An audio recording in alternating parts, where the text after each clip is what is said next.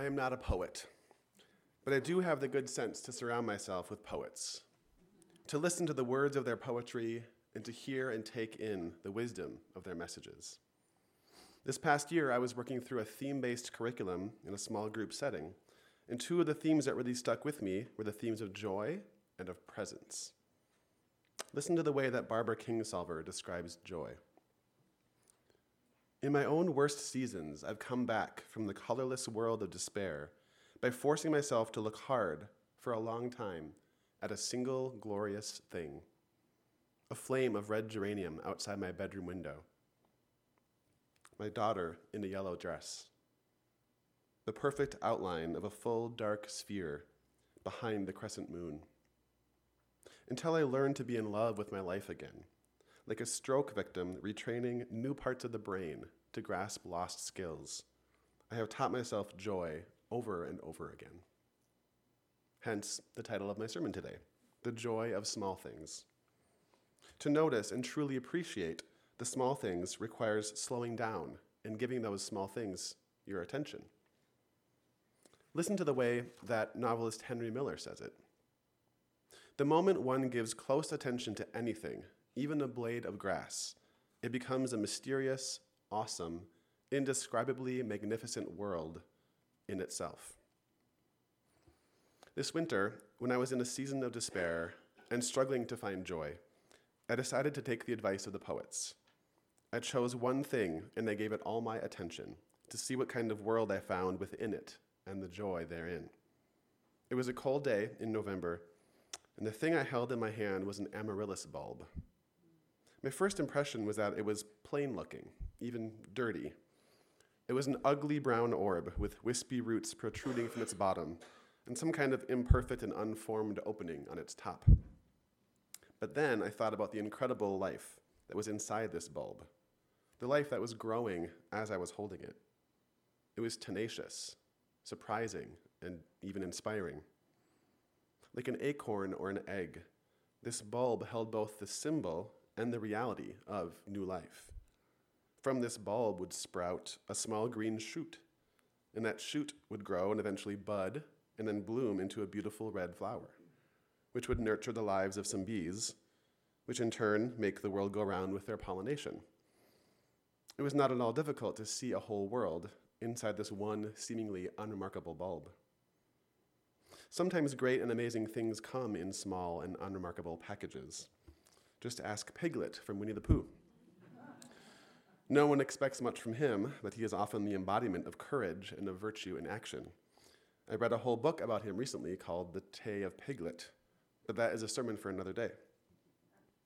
Keeping in mind Barbara Kingsolver's single glorious thing, I have a question for you. What is the last small thing that has brought you joy? Has there been anything recently to which you've given your full attention? And if so, what did you find there?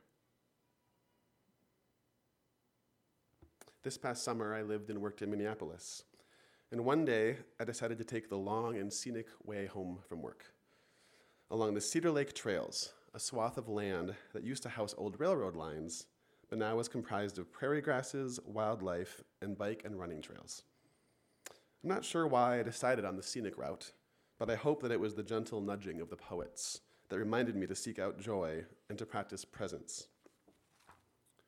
Much like Henry Miller's magnificent world in a blade of grass. Maybe it was even my understanding, derived from Wendell Berry, about the peace of wild things who do not tax their lives with forethought of grief.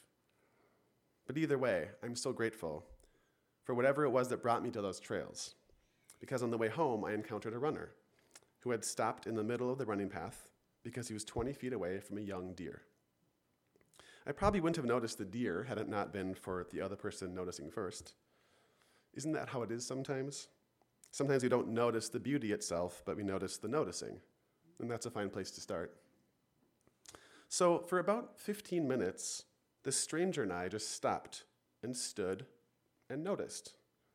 The deer noticed us too. She was watching us. She noticed the slow movements of the runner reaching for his phone to take a picture. She occasionally would put her head up in the air as if she was smelling the air.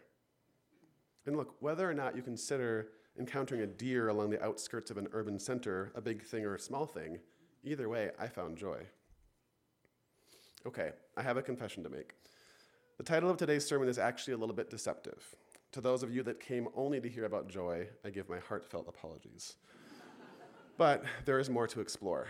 The title should have been The Joys and Frustrations of Small Things. And by your laughter, I can sense that you know what I'm talking about. I don't know about you, but sometimes the smallest little things can bring large amounts of frustration, especially if we give those little things all of our attention. Dare I call it even obsession. For instance, just last week, some friends and I did an 850-piece puzzle, only to find that one piece was missing. Oh!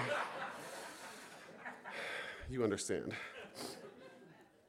So I want to tell you a story, but I have to start with a quick disclaimer, and this may surprise you. I'm not perfect. I know, it's shocking. But just in case you were unsure, I'd love to disabuse you of that misperception. I have made mistakes, and I've learned from them, and I would love to invite other people to learn from them as well, so that you can choose to avoid making the same mistakes. So the story begins about 10 years ago, when my roommate at the time was studying gender and sexuality at the University of Minnesota. She made friends with a person who did not identify as male or female. This person refused to use he pronouns or she pronouns. For a time, this person was using their name as their pronoun. For a time, this person utilized Z as their pronoun, and then Z ended up using they as their pronoun. Now remember, this was 10 years ago, and it was the first time that I had heard about the use of they as a singular pronoun. I got into a heated debate with my roommate about pronouns. They was a plural pronoun. By its very nature, it means more than one. It cannot refer to a single person. We are undercutting the very essence and nature of the word they when we use it to describe one person. 2 + 2 can never equal 5, etc. You understand the drill. I was such a literalist back then. I had been taught rules to help me make sense of my world, and it felt like these rules were being upended. But here's the rub. I was not in relationship with this friend of my roommate. At that point in my life, I did not know any transgender people, and I was operating out of a fear-based mentality and out of an orientation to the rules. As adamant as I wanted to be about following the rules of language, I learned with astonishment on a regular basis that I was misusing the English language. Here are some examples. For all intensive purposes. Irregardless. Or maybe you've heard a common Minnesotan phrase that makes so many non-Minnesotans cringe. I'm gonna go to the store. You coming with? Not proper. Despite learning the hard way that I should be more humble about my actual linguistic knowledge, I still was dogmatic about the pronoun they and its only acceptable use as a plural pronoun. Now, through the intervening years since that time, I have become more educated about gender, the ever-evolving reality that we call language, and about the desire to listen deeply when a marginalized person tells me about their struggles and the small things that bring them joy. My understanding of gender is so vastly different from where it was 10 years ago, and I wonder if yours is too. My home congregation recently had a powerful worship service and workshop on gender, led by the Reverend Karen Herring and her genderqueer child, Kat. I will always be grateful for people like them, who are doing the hard work of educating, dispelling stereotypes, and inviting us to imagine and reimagine different and more expansive worlds. From a language standpoint, I have come to understand that the controversy caused by using they as a singular pronoun has an antecedent in an earlier controversy about how to use the pronoun you. Thou was the singular, second-person pronoun, and you was plural. There was nuance and depth to these two words, of course, having to do with formality and titles of respect. But at the end of the day, there were many people that were unwilling to use the pronoun you for the singular. In their mind, you was only a plural pronoun. It couldn't work for the singular. And there might have also been a fear that there would be too much confusion. And look at us now. We use you for both the singular and the plural. And sometimes we use y'all to help confusion, depending on what state you live in. We get creative, see, we adapt. We tend to think that we are really resistant to change. And don't get me wrong, sometimes we are. And yet, change is a possibility. What I didn't know 10 years ago, but I have the language for now, is that we are being asked to prioritize impact over grammar. Even if we do not fully grasp the ever-evolving understanding about gender or the flexibility of our shared language's rules of grammar and syntax, we can still defer to a person's requests. If someone uses they/them pronouns for themselves, we can choose to join them and affirm them in their choice over our own insistence about grammar rules. My roommate's friend didn't care about my passion for grammar. They wanted me to prioritize the impact that my words had on them over my own obsession with the rules. They wanted me to utilize more imagination and to dream with them about new ways that our language can be used while still respecting their gender identity and their choices for themselves. So, what does this principle of impact over grammar look like at a denominational level when we are looking to make decisions for our broader association of Unitarian Universalist congregations? What happens at our denomination's General Assembly when proposed resolutions and statements of conscience contain small frustrations for some and small joys for others? The title of this sermon really could have been, How Seemingly Small Things Bring Such Joy and Cause Frustration, Lessons I Learned at GA. Imagine with me, during a general session, there is a proposal on the floor that we adopt a resolution calling on our UUA leadership and staff, including the directors of the Standing on the Side of Love campaign, to reimagine a justice-building campaign that is more inclusive of all body types and abilities by using different language. The person at the pro microphone is the woman who wrote the resolution, and her name is Reverend Teresa Inez Soto. She is Latinx, and she is in a motorized scooter. She is explaining that not all people who are working and fighting for justice stand on the side of love or march for justice. Many justice seekers are sitting on the side of love and rolling for justice. And I want to pause for a moment. This might seem like petty or frustrating to you. Stick with me. I want to invite you to dig a little deeper here. How might changing this seemingly small detail bring someone else some big joy? Or how might this thing that seems so small and trivial to one person be such a big deal for someone else? I personally know Teresa, and I have heard countless stories of ways that she has been ignored and made invisible. When she goes to a restaurant with a friend, most of the questions that are directed toward her actually get asked to the friend, speaking about her as if she can't answer for herself. If a wheelchair-accessible taxi arrives to pick up her and a friend, the friend is asked questions about how to fold, load, and unload her motorized scooter, even though Teresa is the one that knows best how to do that. She's the one that uses it daily. Okay, so back to that moment at GA. I want to give a little context. At this point, we've already heard the current acting director of the Standing on the Side of Love campaign admit, with humility, that she is aware that the campaign name utilizes ableist language, and that language is hurtful for some people.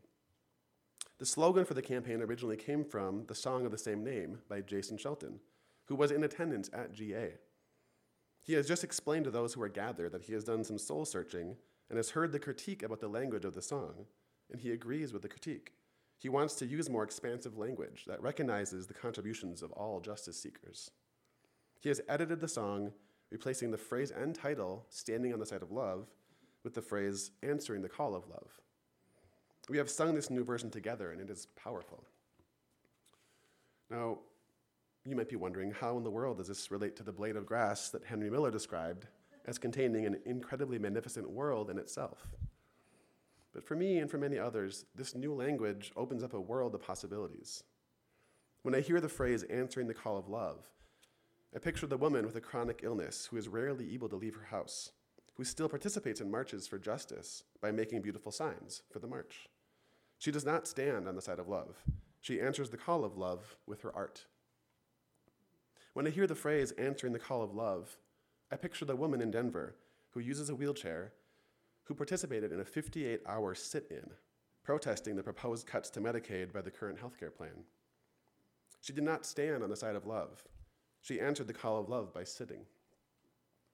I wonder how this seemingly small detail can mean a world of difference to someone, especially someone who rarely sees themselves represented in everyday language or in the most commonly used metaphors.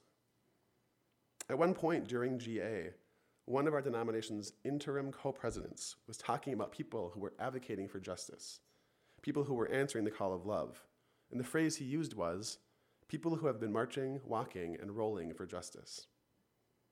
I can only imagine how good it might feel for a person in a wheelchair to hear those words from the president of their denomination. How radical it might feel to be seen and acknowledged. You see, the joy of small things. We have the choice to change and adapt our language. We can choose to adapt because we feel an obligation or because we feel forced into the decision.